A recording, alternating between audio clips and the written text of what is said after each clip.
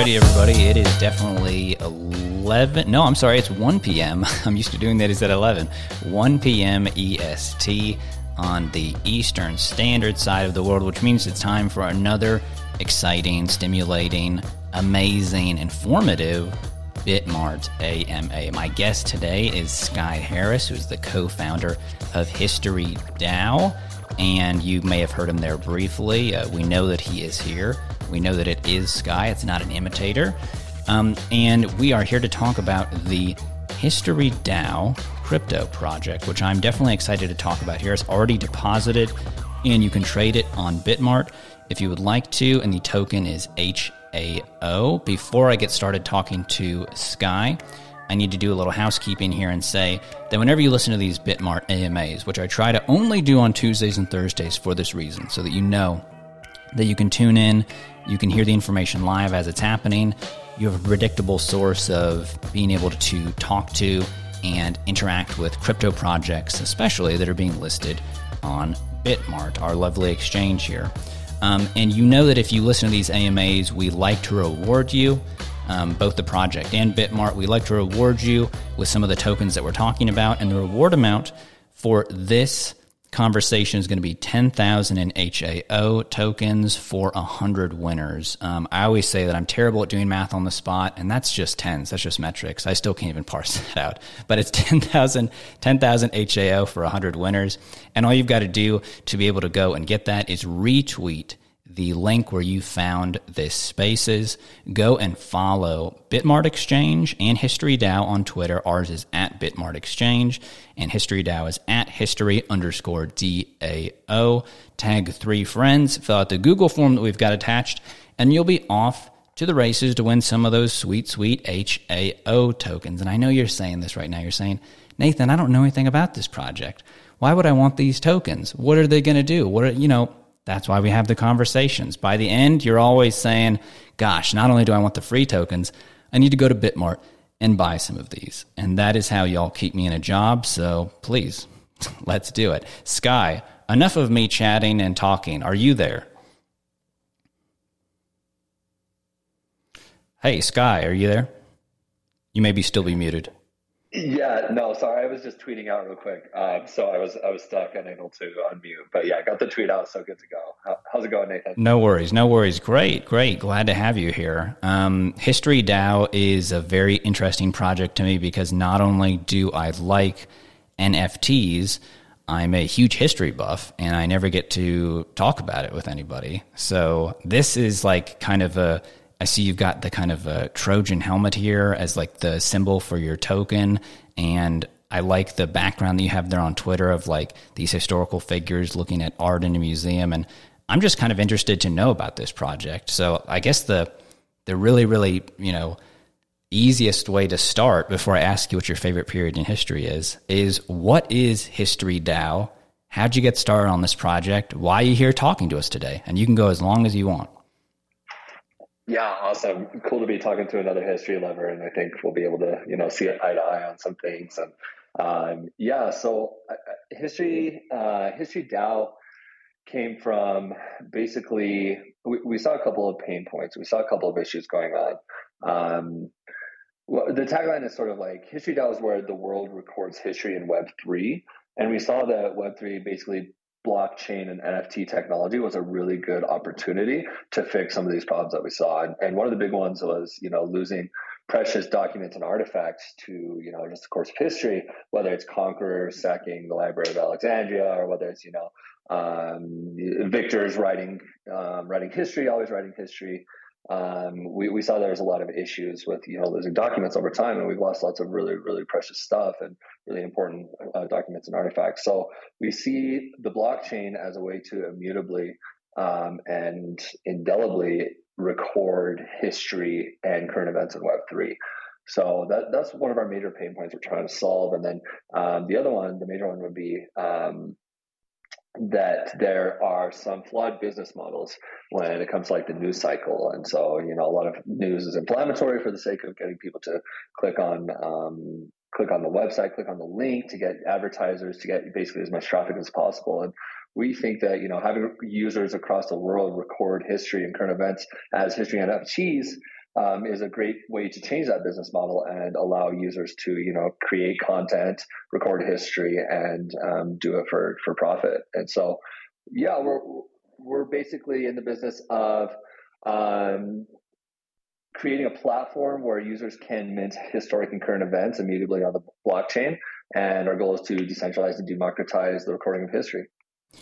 That is a totally fascinating and novel use of NFTs that I have not seen. So that's why I was really interested to talk to you here when I saw about it. Now, I try not to learn too much about the project before I have these AMAs because I kind of want to learn along with the audience, but obviously it's hard for me to not think of other things since I've been in crypto, since 2017, and I've just seen so many other things. I have, however, not seen this, and you brought up two really, really interesting points to me as a fellow history lover, and that is that no matter what you do, there are moments in history that because they were recorded in a imperfect or perishable medium, they're just gone forever. And it's something that comes to mind that I want to say I remember reading about a couple of years ago was for the Apollo space missions in the 1960s.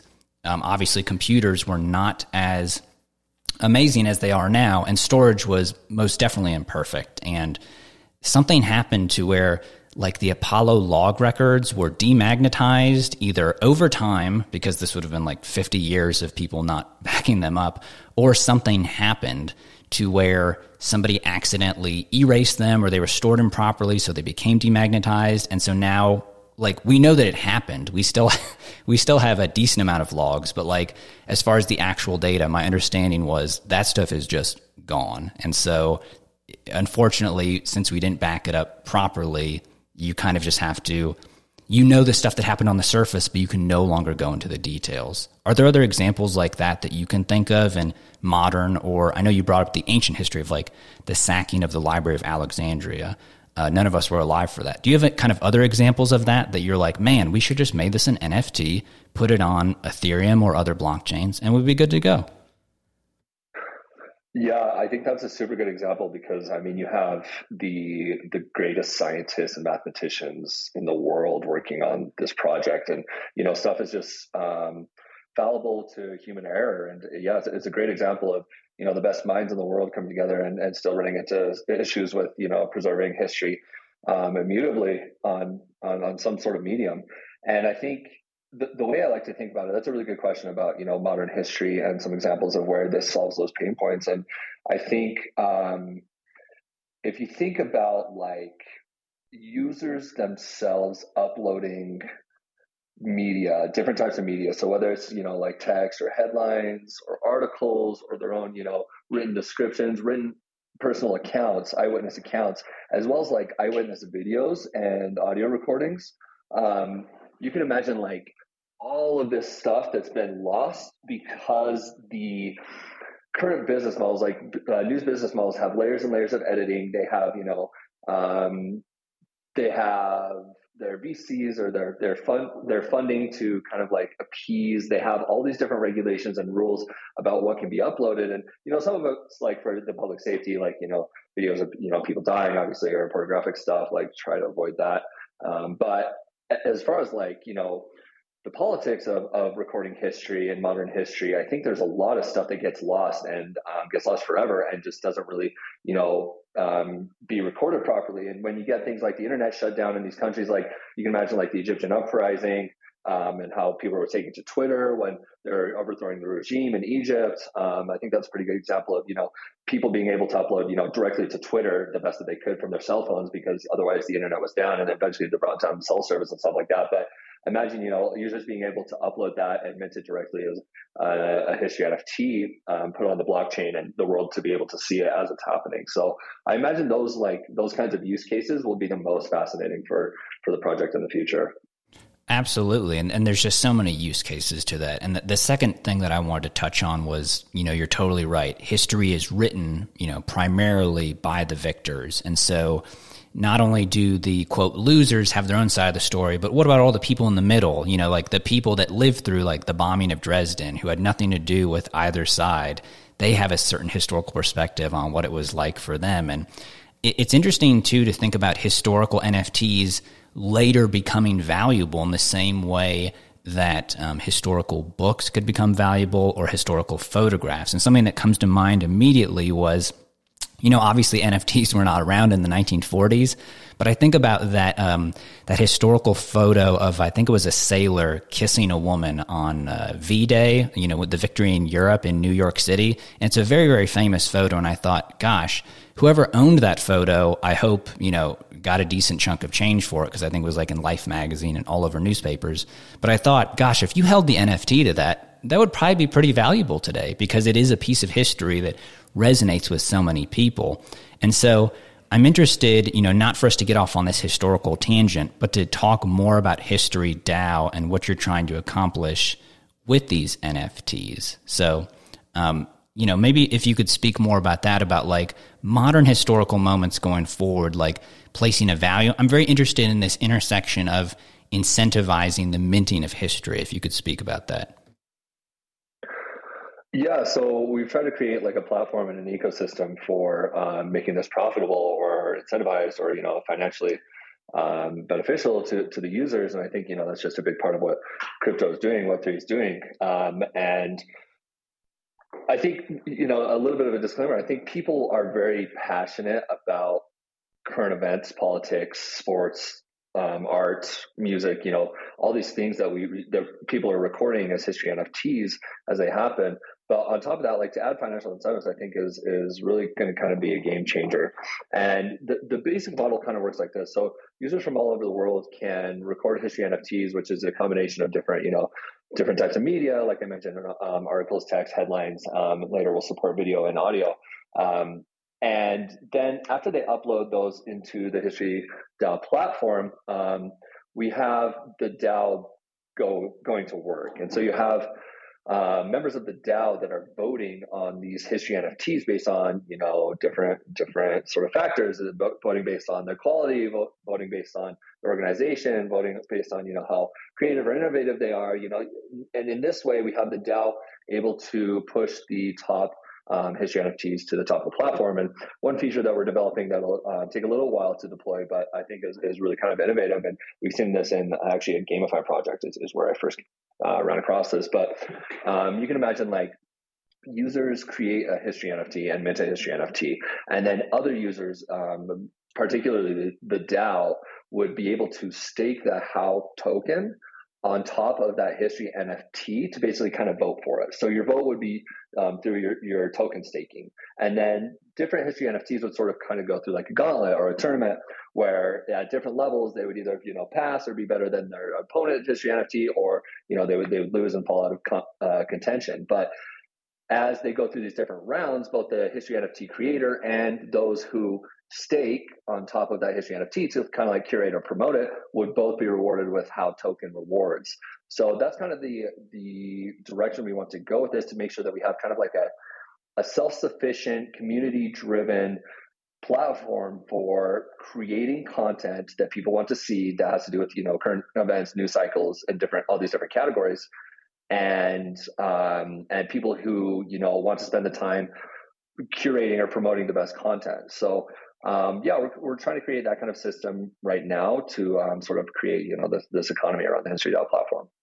Yeah, and that's really fascinating. That kind of answers a question that I had that came up where I thought, like technically just recording a moment in time is history, right? Like if I recorded myself in my apartment right now and notated the date and where I am and what's happening, weather, politics, whatever, that is a historical event. But I don't think that, many people, unfortunately, would think that it's very significant and it needs to be preserved in the Encyclopedia Britannica. So that's interesting that the voting mechanism comes up to where, because you could also see we have this problem on social media now too with, not only fake news, but just lower quality news that because it's sensational or because it has, certain buzzwords in it, gets promoted to the top, when really we've all had that experience of you open up your email or something, you go, really, this is newsworthy, this is not important. So that's an interesting way that you're having people curate and try and figure out a sort of moderation tactic about what's going to reach the top, what do you think is worth preserving, and then you're offering a financial reward on top of that. I'd like you to talk more about the is it called the HOW token or the HAO token? I never know, what to call certain tokens.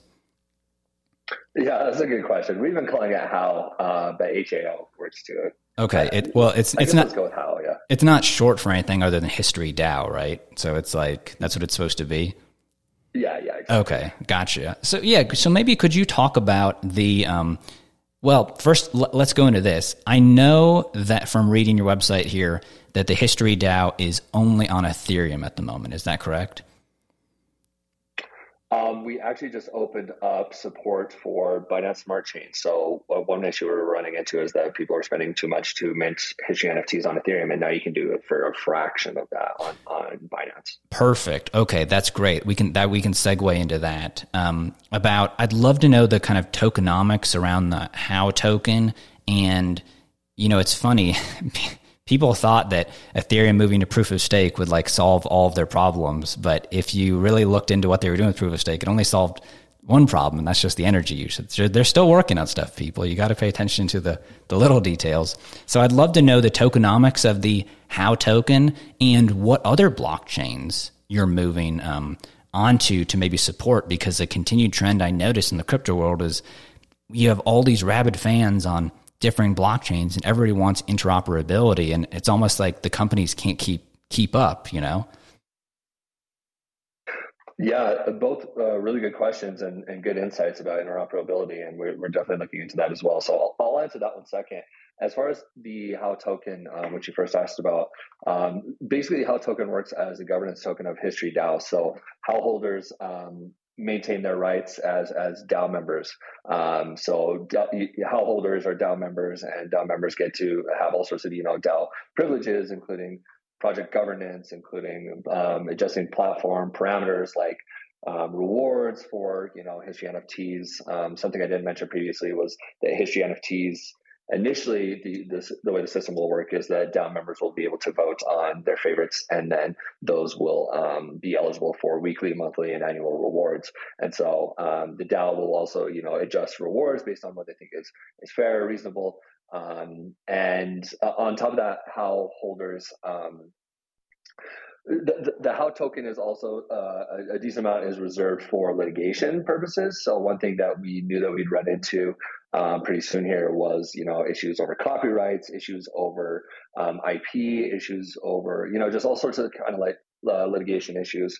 So we've reserved a portion of the tokens for that to be able to kind of preserve the platform in that way and fight legal battles for our users and the way that they want to use our content. And so there's a lot of things that we aren't sure how that's going to pan out exactly. And I think the Web3 world is dealing with that currently. So we wanted to just basically be prepared for that and have some tokens reserved for that.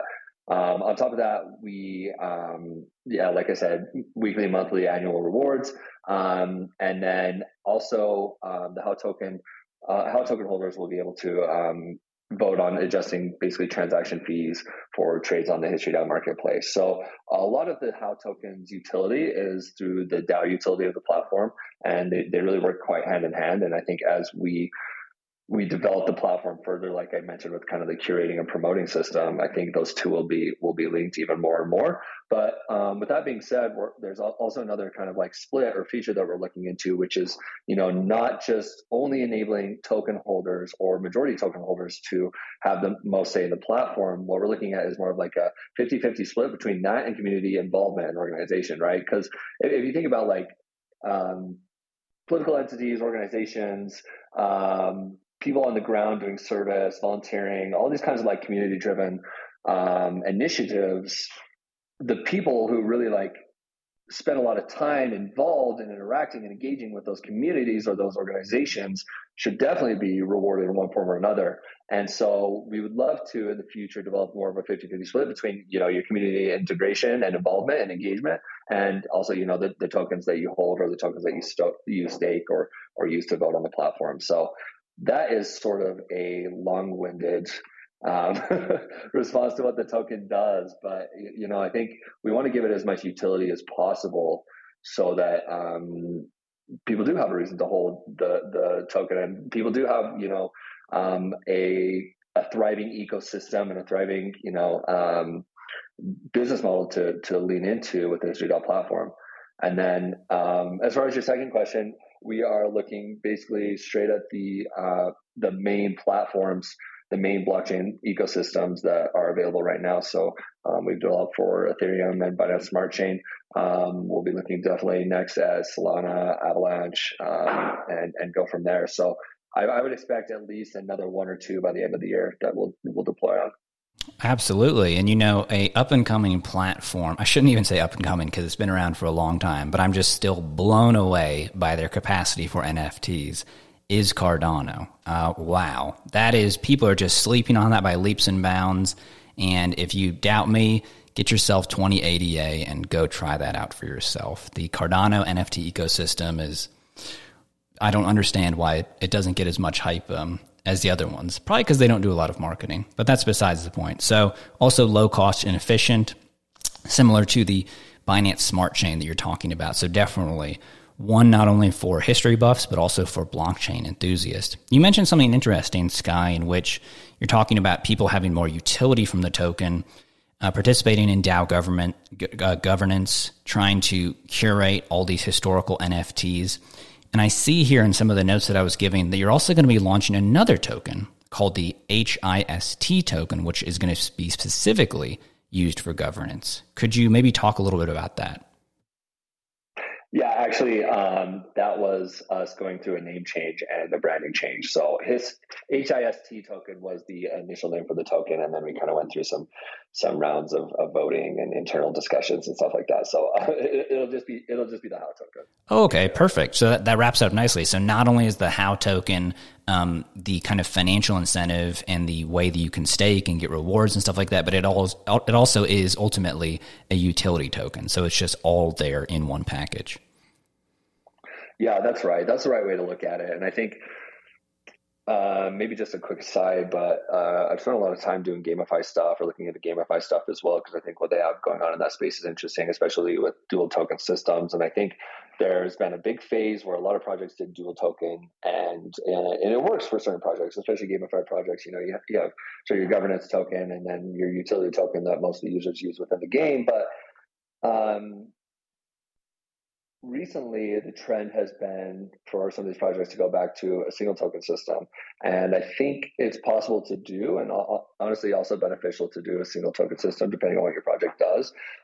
So we don't want to create any division between, the players and the team and the owners. We don't want one token to really kind of outshine the other. And we don't want one token to get, inflated to the moon and just kind of reserve the other for the token that we kind of push in the market. But yeah, so we ended up with a one token system, which I think is, pretty commonplace in NFT projects. But yeah, I think it's interesting to kind of look at what GameFi is doing that's not that, and then kind of look at where they're going as well, to think about dual and single token systems.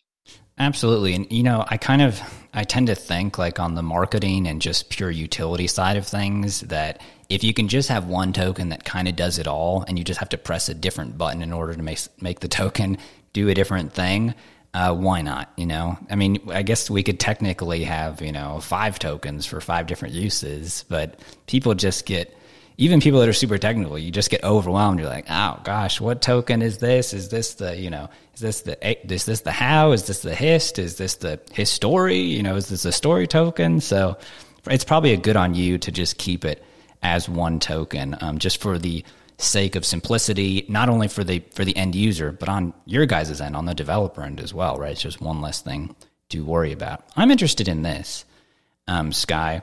So you have this project where you're minting history. You're trying to preserve history on the blockchain. You've got this corporate governance where people are curating it, moderating it, trying to decide what should rise to the top.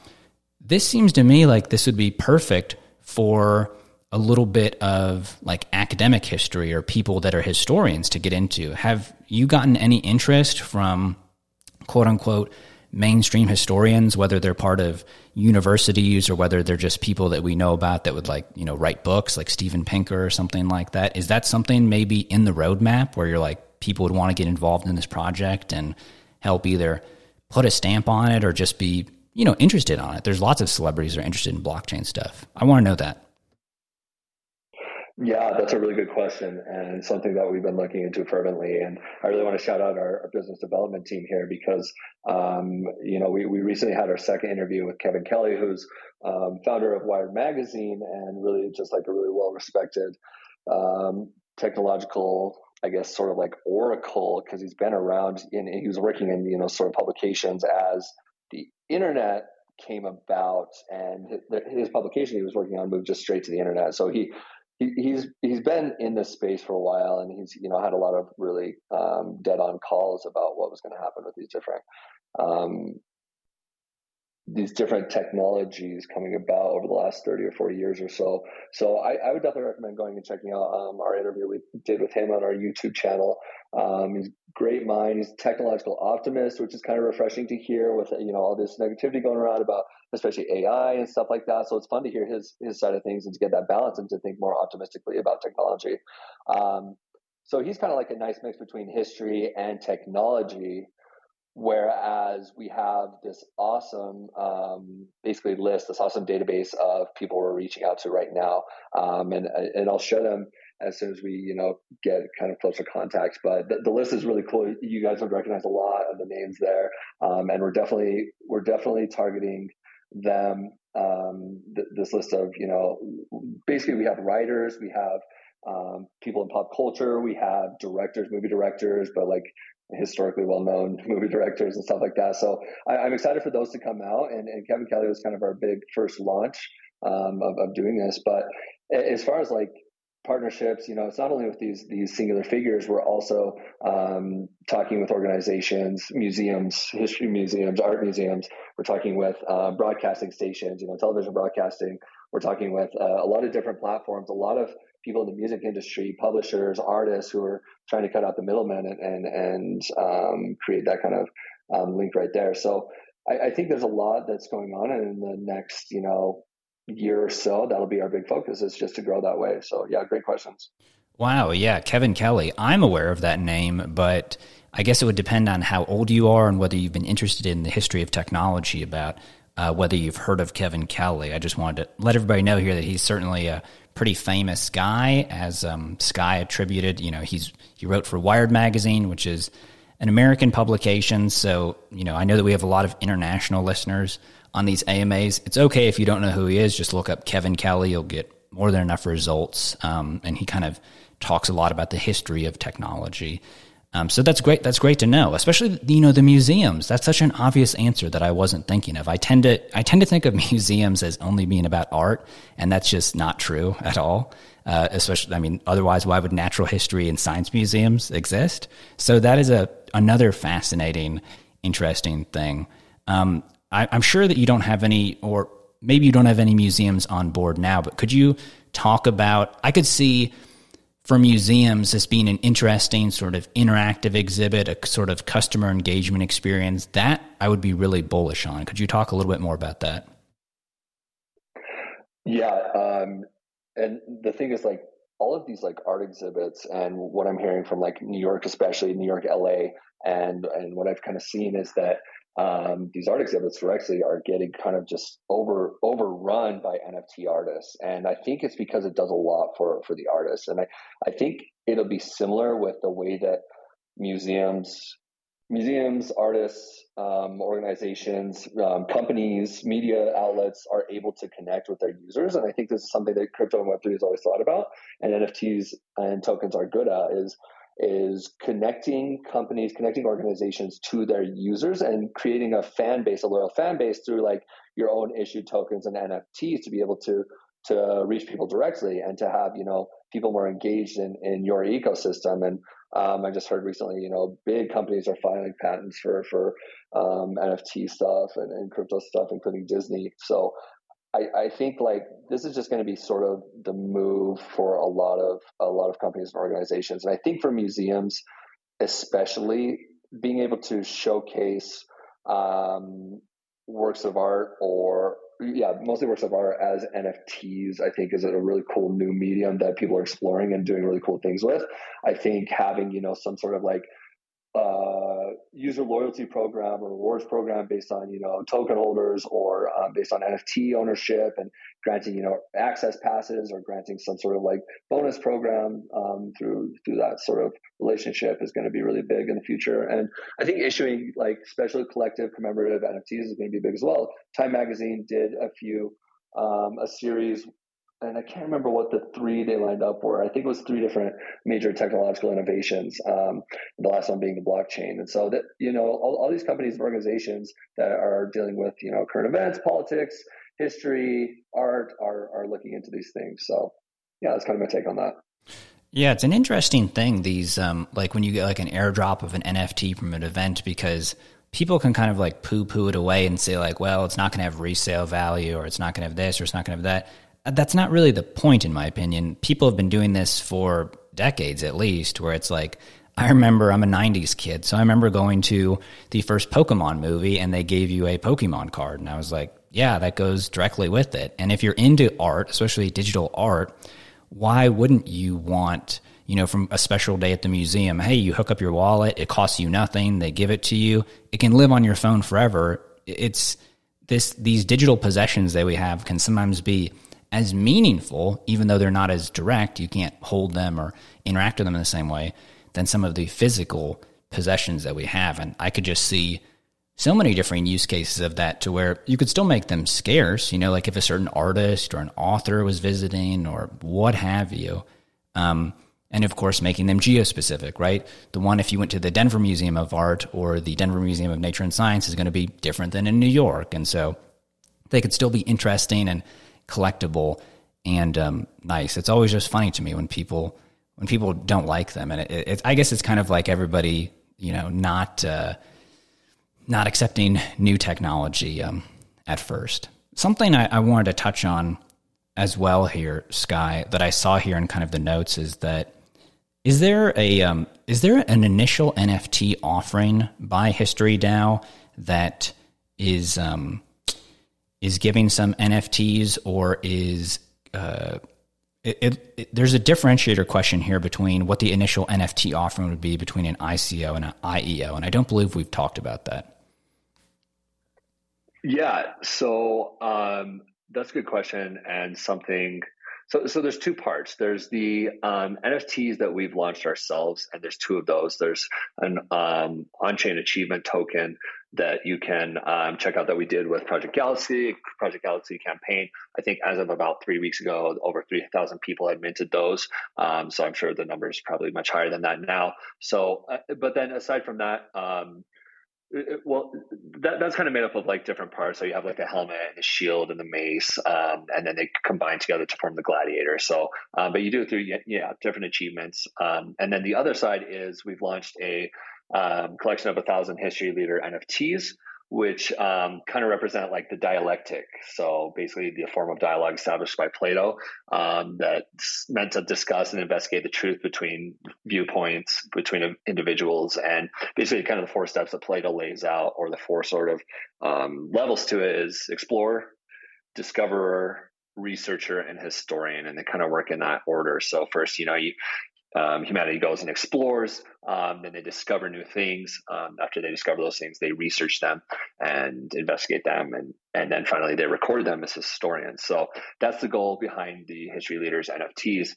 But as far as an INO, an initial NFT offering, works similar to like an IDO, ICO, IEO for token sales, but for NFTs. So the main purpose is to promote, market, launch your NFT project the same way that IEOs, ICOs do for tokens. I think the difference here, and what we're trying to do, is give that capability to our users. So where traditionally NFT projects are issued by one organization, one company, and they're issued in sort of like a hot launch where there's a collection of 1,000, 10,000 NFTs. We are giving the power to our users to launch a history NFT series with an INO. So now users can become like their own little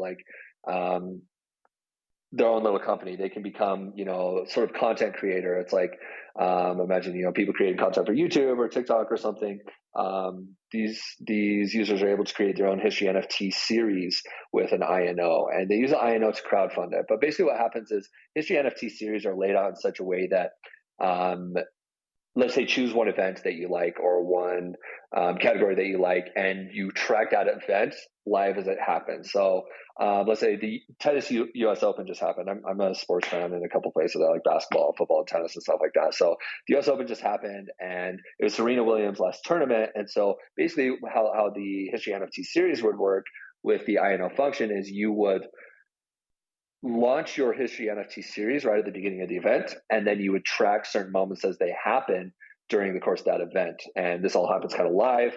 And so imagine you're tracking each, first round match, second round match, etc. You get to quarterfinals, semifinals, finals, and these different NFTs, history NFTs that you create in this history NFT series are going to garner different values. And then you mint them to the public, you mint them to other users. And then at the end of the event, after the event has finished, you have you basically release the history NFTs, and users get to see what they minted, and they have different values and trade at different valuations based on that. And so that's kind of how the INO and history NFT series features work in tandem. And I know it's a little bit confusing and kind of long-winded, and we're trying to make it more clear and as clear as possible so users understand and use it properly. But yeah, I think it's a fun idea to kind of give users the ability to crowdfund their history NFT collections that way. That is fascinating, especially from the live, I host a sports show as well with Bitmart called the Minor Leagues, where we try and talk about the intersection of sports and crypto.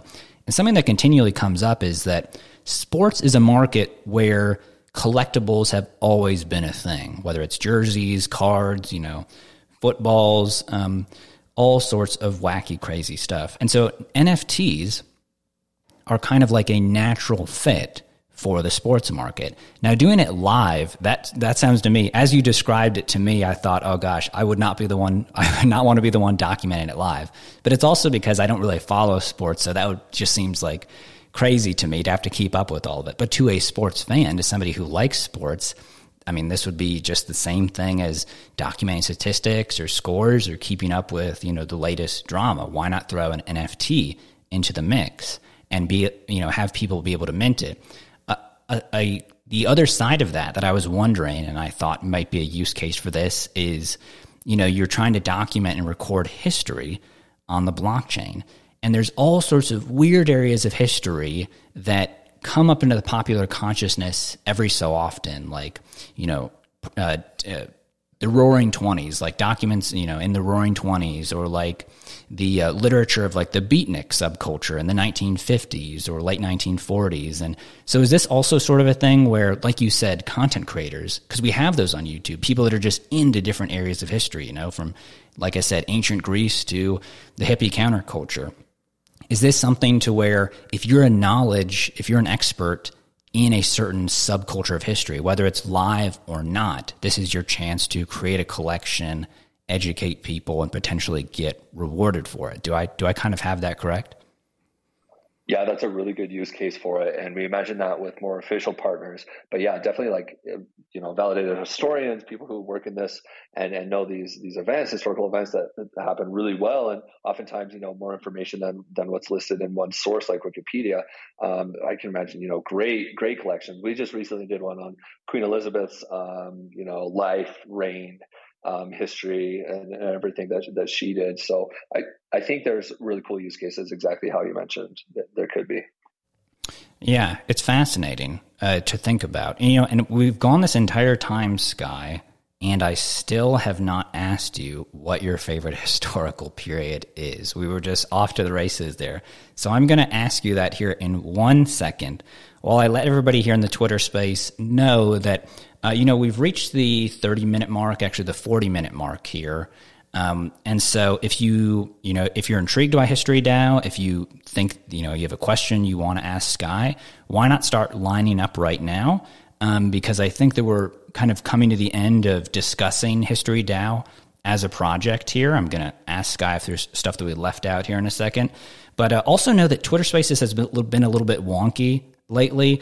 And I've noticed, unfortunately, that after the Twitter Spaces, people have said, hey, I tried to ask questions and it won't let you go through. So if you are trying to ask a question and you want to ask it, but it's not letting you, try and leave the space and come back. That sometimes seems to fix it.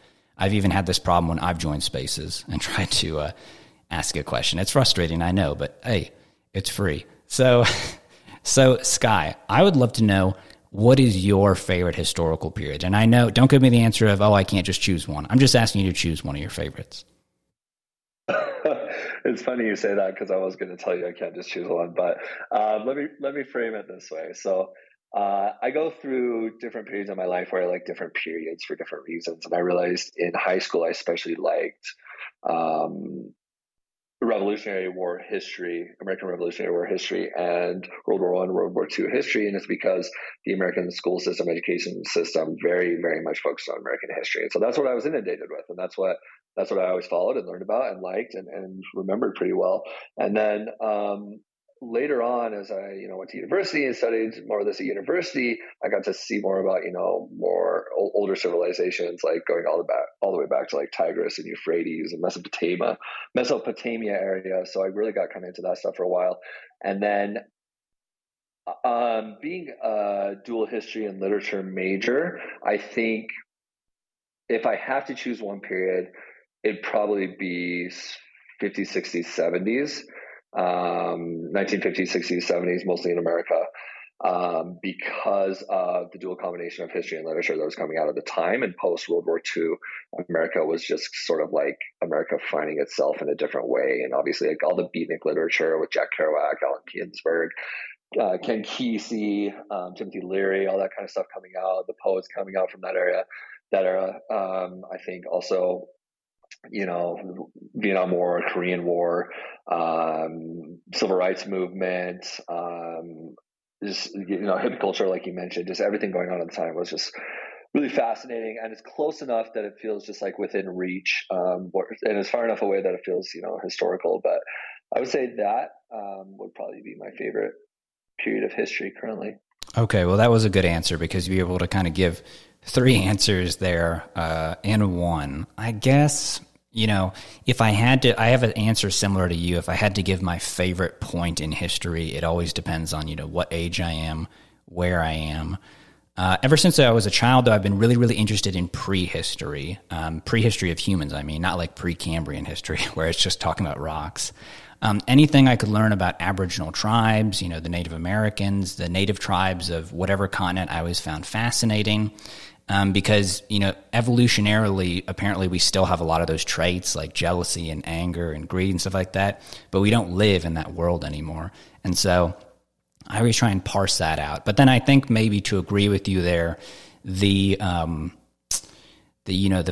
and the 60s, not necessarily the 70s, just a fascinating era from beatnik to hippie culture, where I love reading different histories of it because depending on which side you read, it was either when America started to fall apart or when America started to finally live up to its values of freedom and independence and creativity and all these sorts of things. So the truth is probably somewhere in the middle, and we're kind of still living in that America today because most of our parents are that age and the current politicians and people that are in companies are that age. And it'll be so fascinating. I try and think about what it's going to be like 50 years in the future. And I can't even think, even as a blockchain lover, because it's just going to be so different. And you're totally correct in that you look back at that era and you think, gosh, it was only like 50 years ago. But just with the invention of smartphones and the internet, it seems like it may as well have been on Mars. It's hard to believe. And I love talking to older people sometimes and just asking them basic questions like, what was it like, dating, or like, there were no credit cards, right? So you just had to pay for stuff in cash. And like, I remember when checks came out in the 80s, or I'm sorry, my parents did, they told me it was like a revolution. And so history is just this fascinating thing that I will always find crazy to me. So, guys, if you have any questions for Sky, now is the time to answer them. I saw that some of you raised your hands, but you have to try and put yourself as a speaker. Unfortunately, I can't do it unless you're requesting to be a speaker. But as we wait for you to do that, if anybody has questions, Sky, I wanted to ask you if there's anything that we haven't talked about here. I've tried to go through the overview of the project. I know that it is both an NFT market and a DAO based on history. It's the first one to ever focus on historically minting NFTs. We went over that you're on Ethereum and Binance Smart Chain now. You've got some prominent historians like Kevin Kelly that are probably going to be coming in. You've been talking to other people. It's a novel concept. I like it. You have user participation with initial NFT offerings. Is there anything that we haven't talked about? No, I think you did such a great job of getting to everything, about the platform, but also we got to talk a little bit more extensively about history, which I'm always down for. So it was fun going back and forth with you on that stuff. Let's move on to the next part. Sure. Yeah. Guys, if you have questions, you have to, you got to actually request that you have questions. I see that some of you are raising your hands, but like Corey, I think that you probably want to ask a question, but I can't approve you unless Bitmart has set up this space so that you can't ask questions, which shouldn't be the issue. Yeah, guys, try and request questions if you want to. But like I said, you have to request so that I can make you a speaker. So please, if you have questions for Sky, do that. I know, Telegraph, but I can't approve you as a speaker here. Interesting. So if you do want to speak, try this. Leave the space, come back, try it one more time, because otherwise it's not showing up, unfortunately. Yeah, are comments enabled? Maybe if comments are enabled, maybe that'd be another way to do it as well. But yeah, I'm not sure about the settings. I don't think so here. Dun, dun, dun. Oh, let me look here. Okay, give me 1 second. Dun, dun, dun. There we go. Okay, sorry. My producer didn't make me a co-host, so I couldn't look at the people. Okay, Telegraph. OTW. Great. Sorry. Appreciate that. Telegraph, I'm going to add you as a speaker now, and hopefully you'll be able to speak in 1 second.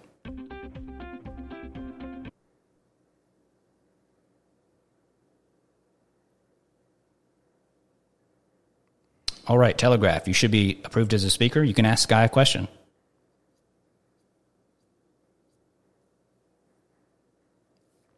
Hey, Telegraph, you're a speaker now. Hey, how's it going, Telegraph? Wait, can you hear me? Yeah, we can hear you.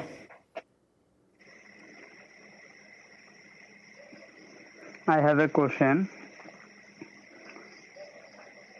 Due to personal reasons, the majority of people have issue with some blockchain technologies. Do you have any plan to support multi-chains in order to assist those people? What blockchain do you currently support? Okay. Yeah, so Sky, he's asking you, I think we already went over this, but you can go over it again. He's asking you what blockchains you currently support and which blockchains you're looking to support in the near future.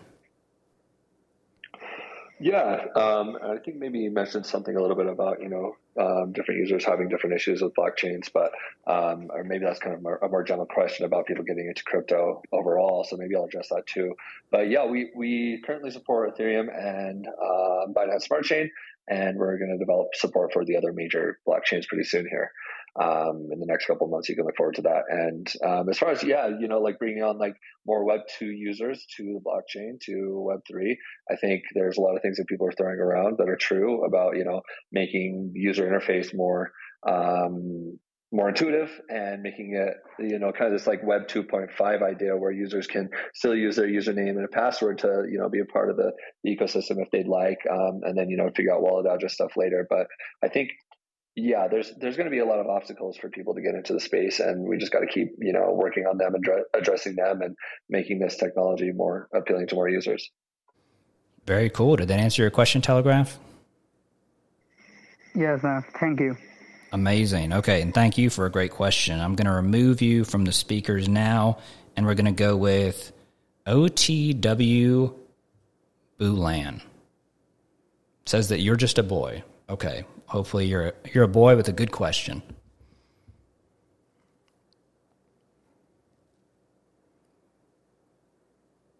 Alrighty, you're a speaker now. Uh-oh, you disappeared. Okay. Hello, Mr. Nathan. Okay. Can you hear me? Yeah, we can hear you. Okay. Just a simple question. Thank you for the opportunity. Absolutely. Yeah, you can ask Sky a question now. Okay. Just a simple question, sir. I just want your opinion. What do you think the key or attraction of your project? Like make people interesting to your project, or what your project advance that only exists to your project to make people interested to joining to your project. That's it, sir. Yeah, that's a great question. And I think what sets us apart is our mission to be decentralized and democratized. And I think it just works hand in hand with the way that you think about the way that, maybe America was set up, or these modern Western democratic nations are set up to run. And we want to give power to the people as much as possible to be able to not only create content, but be rewarded for it through our platform, and have a DAO that works to sort of govern this platform. And so honestly, like, everything should be run by the community, from the history NFTs that they mint and create, to the history NFT series that they use to crowdfund their collections, to the DAO, which governs the platform basically entirely. So we're here to support and, kind of set up like the constitution of history DAO. We're here to set up sort of some guidelines or some ideas, or set up the vision of how this thing can run, but then it's up to the users to go and do that. And I think empowering people, passionate people, to go and run these organizations is going to be the future of organizations in general, future of companies, future of how governments work as well. So once we get this DAO thing correct, I think things are going to really take off in the Web3 space. So that is what I think sets us apart, and we have some really good ideas for how to make that happen. Very cool. Okay. OTW. Did that answer your question there? Yes, sir. Very clear. Thank you for the explanation, sir. Perfect. I hope you heard. Alrighty. Thank you, OTW, for the great question. Okay. I'm going to remove you from the speakers now, and I'm going to go to Shofiq, I believe. And real quick, before Shofiq speaks, y'all have been pretty great with the AMAs. I usually don't have to chastise anybody or anything like that. But I just wanted you guys to remember that, please, real quick, Shofiq. Sorry. There you go. Just wanted to remind you that the language that we're speaking here. Oh yeah, one minute, Shofiq. I should have laid these down before we did questions. My apologies. The language that we're speaking here is English. Unfortunately, I don't know any other languages. I wish I did. I wish I knew 7 others. Talking about history here. That's ancient history at this point. And the second is no shilling of other projects. We're here to talk about History DAO, ask questions of Sky of History DAO. He's my guest here.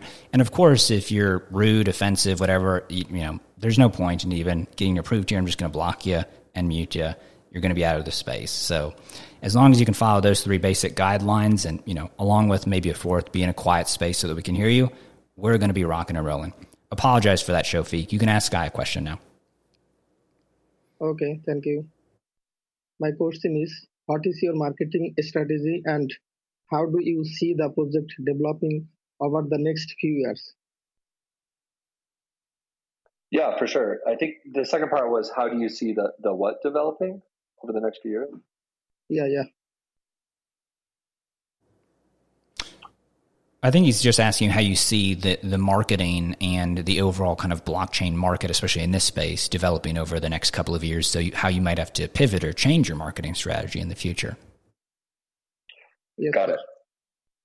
Okay, yeah. Our marketing strategy has to do with a lot of the official partnerships and collaborations that we're working on right now. First, we started with Kevin Kelly and who we're looking to coordinate with and collaborate with in the future. Our socials have blown up since token listing, and even before then, I think just a few months ago, we were looking at maybe 17K followers. I remember. I think that was in maybe February or March, we were at about 17K followers on Twitter. Now we're at 120. So I think continuing to put good content onto our socials, continuing to work with new partners in the Web3 space, but also obviously outside of the Web3 space with museums, historians, voices in current events and the news cycle currently is going to be our biggest strategy going forward. And I see the space needing to change in a way to bring on more Web2 users and not just share Web3 communities. And I think I see also interesting tools being developed for Web3 marketing that I think is going to blow up. There's a couple of things I see kind of moving in the Web3 industry, and I think gamifying is one of those. And I think also tools for crypto projects and crypto companies, including marketing tools specific for Web3, is going to be another big thing. So that's kind of where I see the space heading. Good question. Did that answer your question, Shafiq? No, sir. It's okay. Thank you. Perfect. Yeah. And thank you for the great question. We're going to move on to Nonyarem. I think I'm pronouncing that correctly. And then J-Do. So, whoops. Let's get you approved here.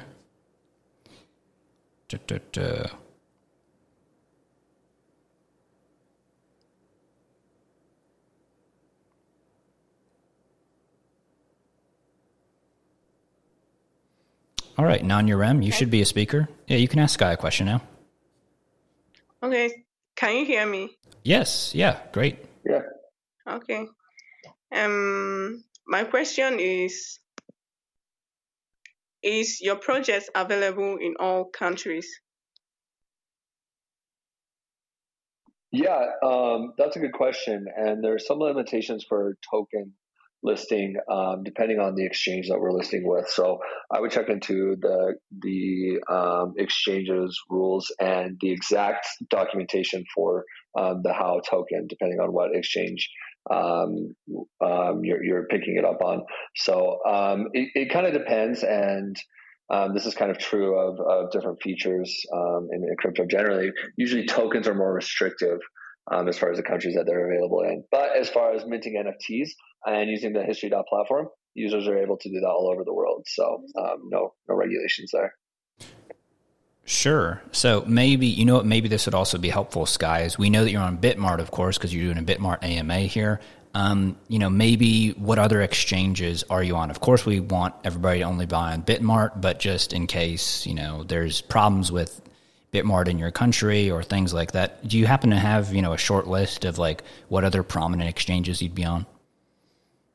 Yeah, go to Bitmart first to pick up your HOW token. And then if for some reason there is regulations, you can also go to Gate.io, Huobi, and MEXC. So those are the three other exchanges that HOW token is listed on. Gotcha. So basically all of our competitors. So, hey, look, of course we want you to buy it on Bitmart, first, but if you can't, crypto knows no bounds here. So hopefully that helps, Nanyarem. Did that answer your question?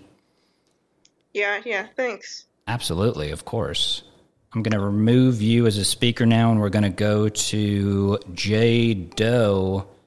J-Do, are you you're a sailor tiger? Sailor lion? We'll see here in a second.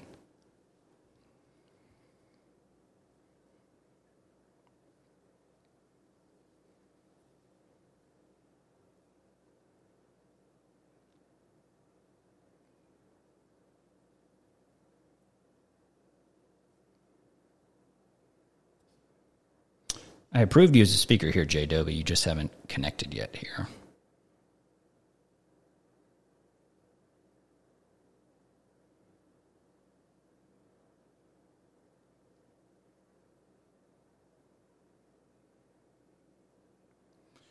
We'll give it a couple more seconds, and then I'll try and move on to somebody else. Sometimes it's just Twitter.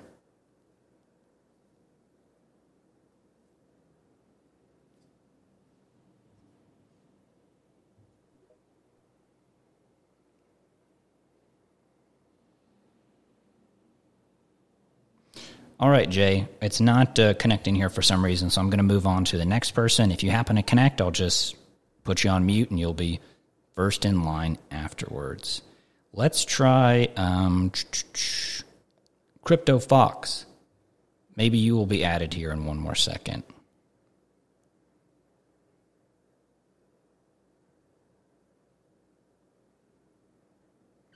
Hey, Crypto Fox, you're a speaker now.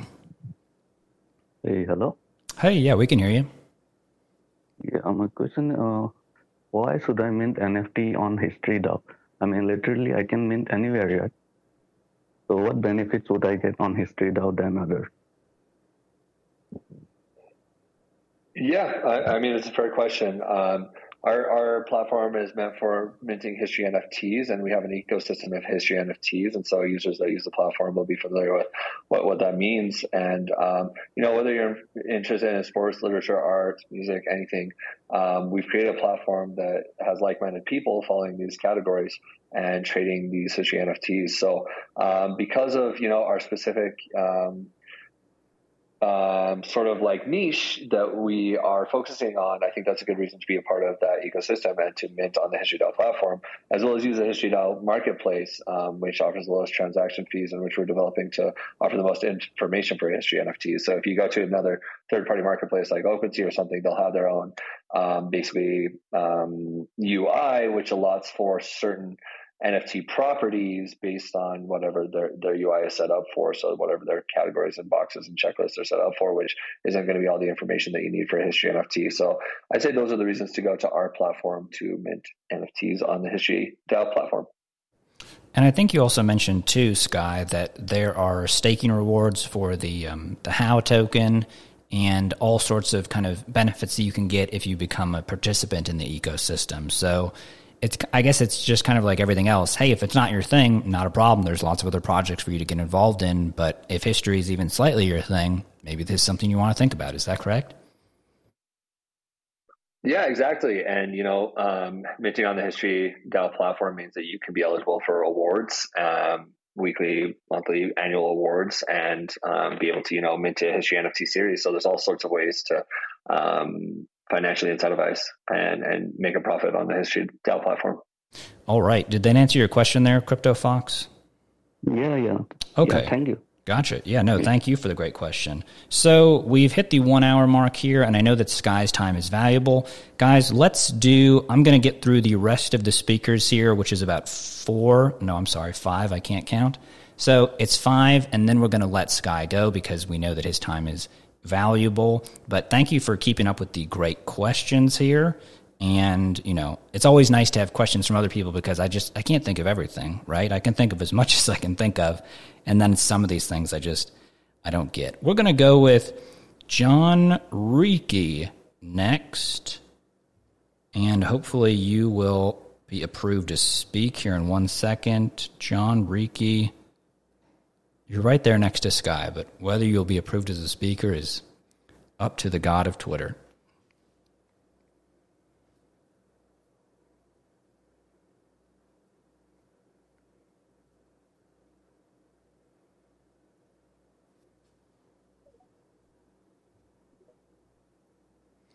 I approved you, but it doesn't look like you're connecting here. So we'll give you 1 more second, and then I'll move on to somebody else.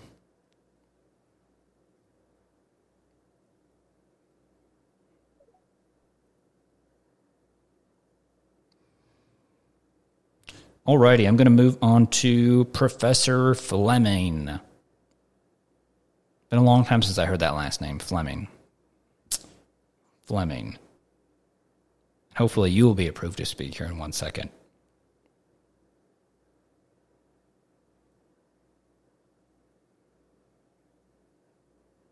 Hey, Professor Fleming, you're a speaker now.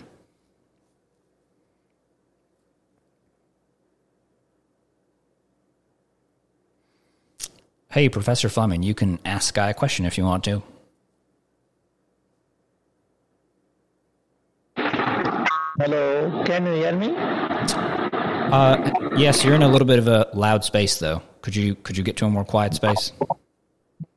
My question is, your project is very admirable and popular, but needs a platform to maintaining its sensitivity and significance. over time? Are you adopting any strategy to promote your project to user and have a strong community to explain your project? That's it. Sorry, could you cut out there at the beginning parts, Professor Fleming? I know that you were asking about the strength of the community for the project. Could you repeat the first part, please? Yeah.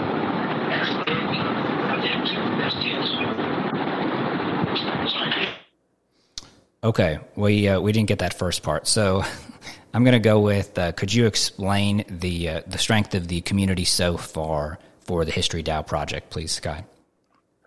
Yeah, I think a big strength is in people are really passionate about these different categories that they cover and that we cover. And I think people are willing and happy and motivated to talk about them and post up-to-date information about these events as they happen globally. And I think the strength of Web3 is that it's all over the world, and we have users from all over the place that are interested in this space. And so to have users be able to share those moments directly, I think is really big up for us, for our community.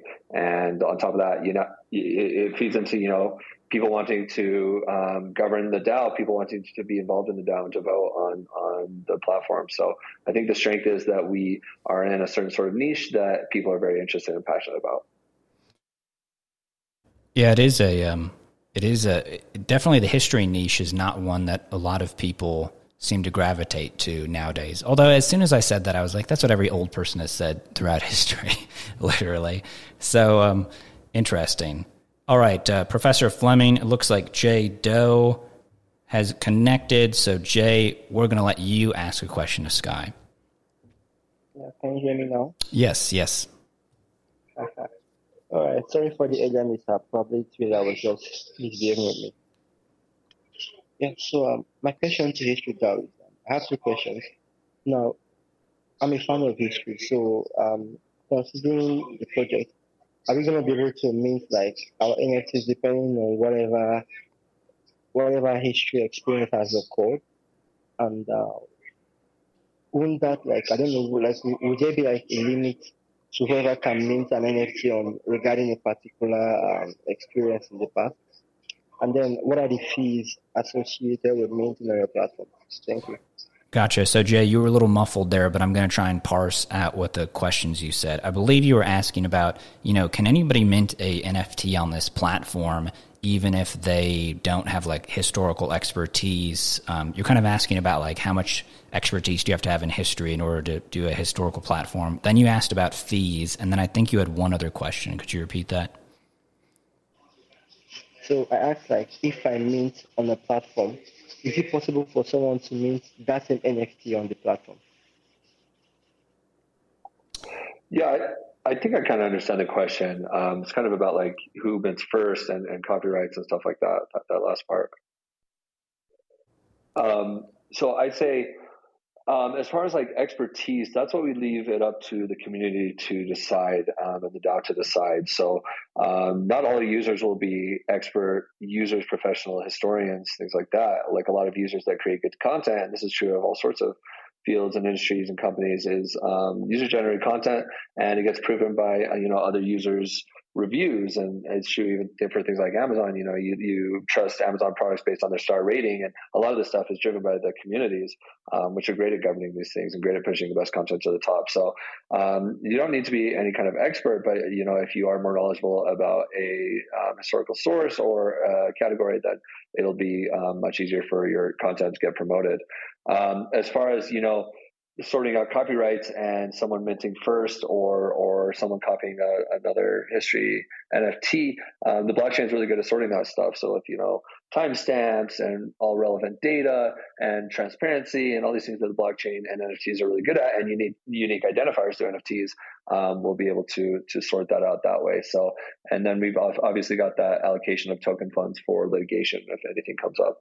So yeah, that's kind of the idea there. Sure. And I think his last question was if there were any additional fees to mint on History DAO versus just the standard blockchain fees. Oh yeah, great question. So, just like any NFT marketplace, we do charge fees based on buying and selling, but we charge lower fees than third-party marketplaces. So we try to entice users to use our platform. So yeah. Perfect. So Jay, did that answer your question? Yeah, I do. Thank you. Okay, perfect. We're moving on to some of our last speakers here. We've got, I cannot say, Abiose Pam Miller. That's a very long name. We're going to go to you, then we're going to go to MD Mahide, and then I believe, I'm sorry, that will have to be it. That'll hit the 5. I can't keep Sky here all day, people. He does have other stuff that he has to get back to. So, Abiose Pam Miller, you're a speaker right now if you want to ask Sky a question. Otherwise, I can go to somebody else. Hi guys, good evening. Hey, yeah. It's Abisu Pamela. Okay, gotcha. Yeah, what's your question? Okay, so I want to ask, as an investor, if I'm coming to History DAO, what am I to look into for me to invest in History DAO? That's my first question. Now, my second question, on blockchains, everybody can just come and mint NFT. Now, coming to History DAO, so I really want to know, there are some histories that are not true. So can any user just come to History DAO and mint maybe some untruth history? So I want to ask, is there any mechanism put in place on History DAO to sanction such users? So I think those are my two questions, sir. Gotcha. Yeah, and I've got to remind everybody here, if you can be in a quiet location, it's just easier to hear you. But did you happen to get that, Sky? Yeah, I think I got everything. Okay. As an investor in the History DAO platform, I think there's a couple of ways to be involved. One is to pick up the token, and to feel confident about picking up a token from any project. I think it's crucial, obviously, to do your due diligence and research a project. So I would take a look at our white paper. I would take a look at our website. I would try out the minting process. I would, obviously go through our socials and join our community and see what's going on in our communities. So I think, it's just important to do your due diligence before, picking up a token for any project. But yeah, like I said, you can find the How token on those 4 different platforms I mentioned earlier. And then as far as, this is a really important thing that you just brought up about people minting untruths as history NFTs, and something that we've created a caveat for. So part of the job of the DAO will be to verify the truthfulness or accuracy of history NFTs. So, since it's minted on the blockchain, it's there forever. And so if users upload that kind of, falsified or untruthful or inaccurate sort of history NFT, the data will still be there, but those aren't things that we will promote on the platform. So if we're promoting a history NFT on our platform because it has been upvoted by the community, then we find out later that there might be some inaccuracies. Then it's up to the DAO to vote on those things and verify the verifiability of these history NFTs. So that's a really good question that you had there for that second part. Alrighty, did that answer your question? Yes, boss. Thank you very much, guys. Perfect. Alrighty, we're going to be moving on to the last speaker here. Sorry that we can't get to everybody, but I've already kind of kept Sky over his time, and also, unfortunately, I do have other stuff to do at Bitmart. I'd love to just host AMAs all day. This is one of the best parts of my job, but I do have other stuff to get to. So, MD Mahide Hassan, you are going to be the last speaker. You can ask Sky a question now. Hello, sir. How are you? Oh, I'm doing fine. How about yourself? Thank you so much. I can ask my question? Yes, of course. Yeah. Okay. Partnership is always important factor for every project. So who is your partner? Yeah, good question. We have, honestly, a lot of partners. I repeat now. Oh, sorry, Sky. It looks like Sky actually is the one who cut out here in 1 second. Sky, if you want to start from the top, you started talking and then we couldn't hear you anymore. Sorry, I just had an incoming call. Sorry about that. No worries. Start from the top, and then we're good. Yeah, so basically we have a lot of natural partners because we cover a lot of categories. And I think some of the more interesting partners that we work with more closely are projects like Beta Mars, who is sort of like 3D virtually mapping Mars and letting you kind of explore it with your avatar, which is a really cool use case for blockchain, metaverse, Web3 type stuff. And that's just kind of like really in line with us covering space exploration and technology and what's going on daily with that. And so I think a lot of users are interested in that kind of stuff, and that makes them a natural partner for us. I think a lot of these Web3 projects in the music industry is same thing. We're covering what's going on in entertainment, music, pop culture, and so us covering that and having a lot of users also very interested in that, whether it's K-pop, whether it's Lady Gaga, whether it's anything going on with music really, whether it's the Grammys. We covered the Grammys recently. I think that is another natural partner for us, companies like Voice Street. And then beyond that, like we just have a lot of openness to working with a lot of different partners and being able to collaborate in any way possible. Did that answer your question, MD? No, thanks. Gotcha. Alrighty. Well, that was the last speaker that we're going to have. I'd like to thank everybody for asking great questions of Sky. If in case you've forgotten or you just hopped in the middle, my guest here has been Sky Harris, the co-founder of History DAO. We've talked about this interesting and unique platform, which is the world's first NFT platform dedicated to minting great moments in history. And if you go to historydao.io, you'll get a great visual representation of what they mean about great moments in history. Not just ancient history, people. It's also live history.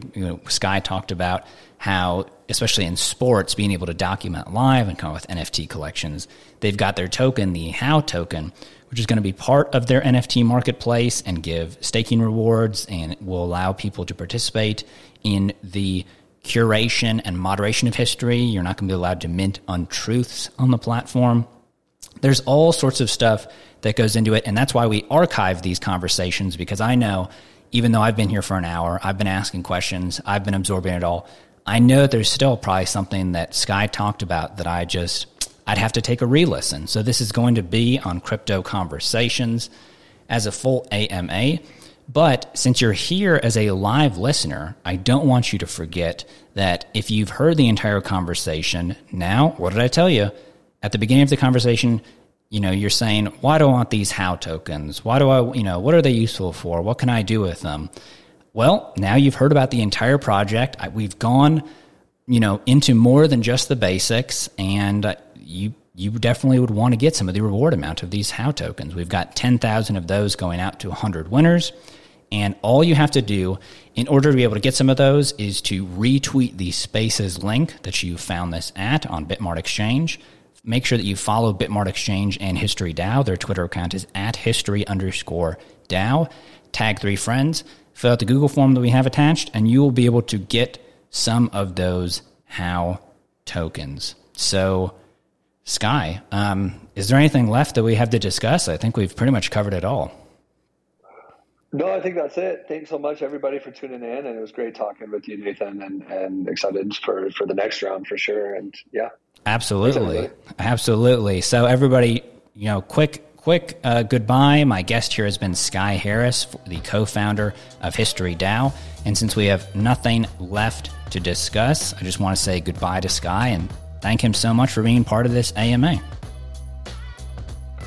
Thanks, everybody. All right, everybody. Goodbye to everybody out there in crypto land. Bye, everybody. Hello to everybody out there in crypto land. Did you enjoy that conversation? I know that I did. It's always interesting to learn more about crypto projects, NFTs, and what is going on in this very unique industry. But now we've got to get some legal stuff out of the way, all right? It's just the way that it is. So I wanted to let you know that all opinions and actions expressed and undertaken by the hosts and guests are individual opinions and actions and do not reflect the views and actions of Bitmart. Bitmart does not guarantee the accuracy, applicability, reliability, integrity, performance, completeness, or appropriateness of this content. The value of digital currencies can go up or down, and there can be a substantial risk in buying, selling, holding, or investing in digital currencies. You should carefully consider whether trading or holding digital currencies is suitable for you based on your personal investment objectives, financial circumstances, and risk tolerance. Bitmart does not provide investment, tax, or legal advice. Use of Bitmart services is entirely at your own risk.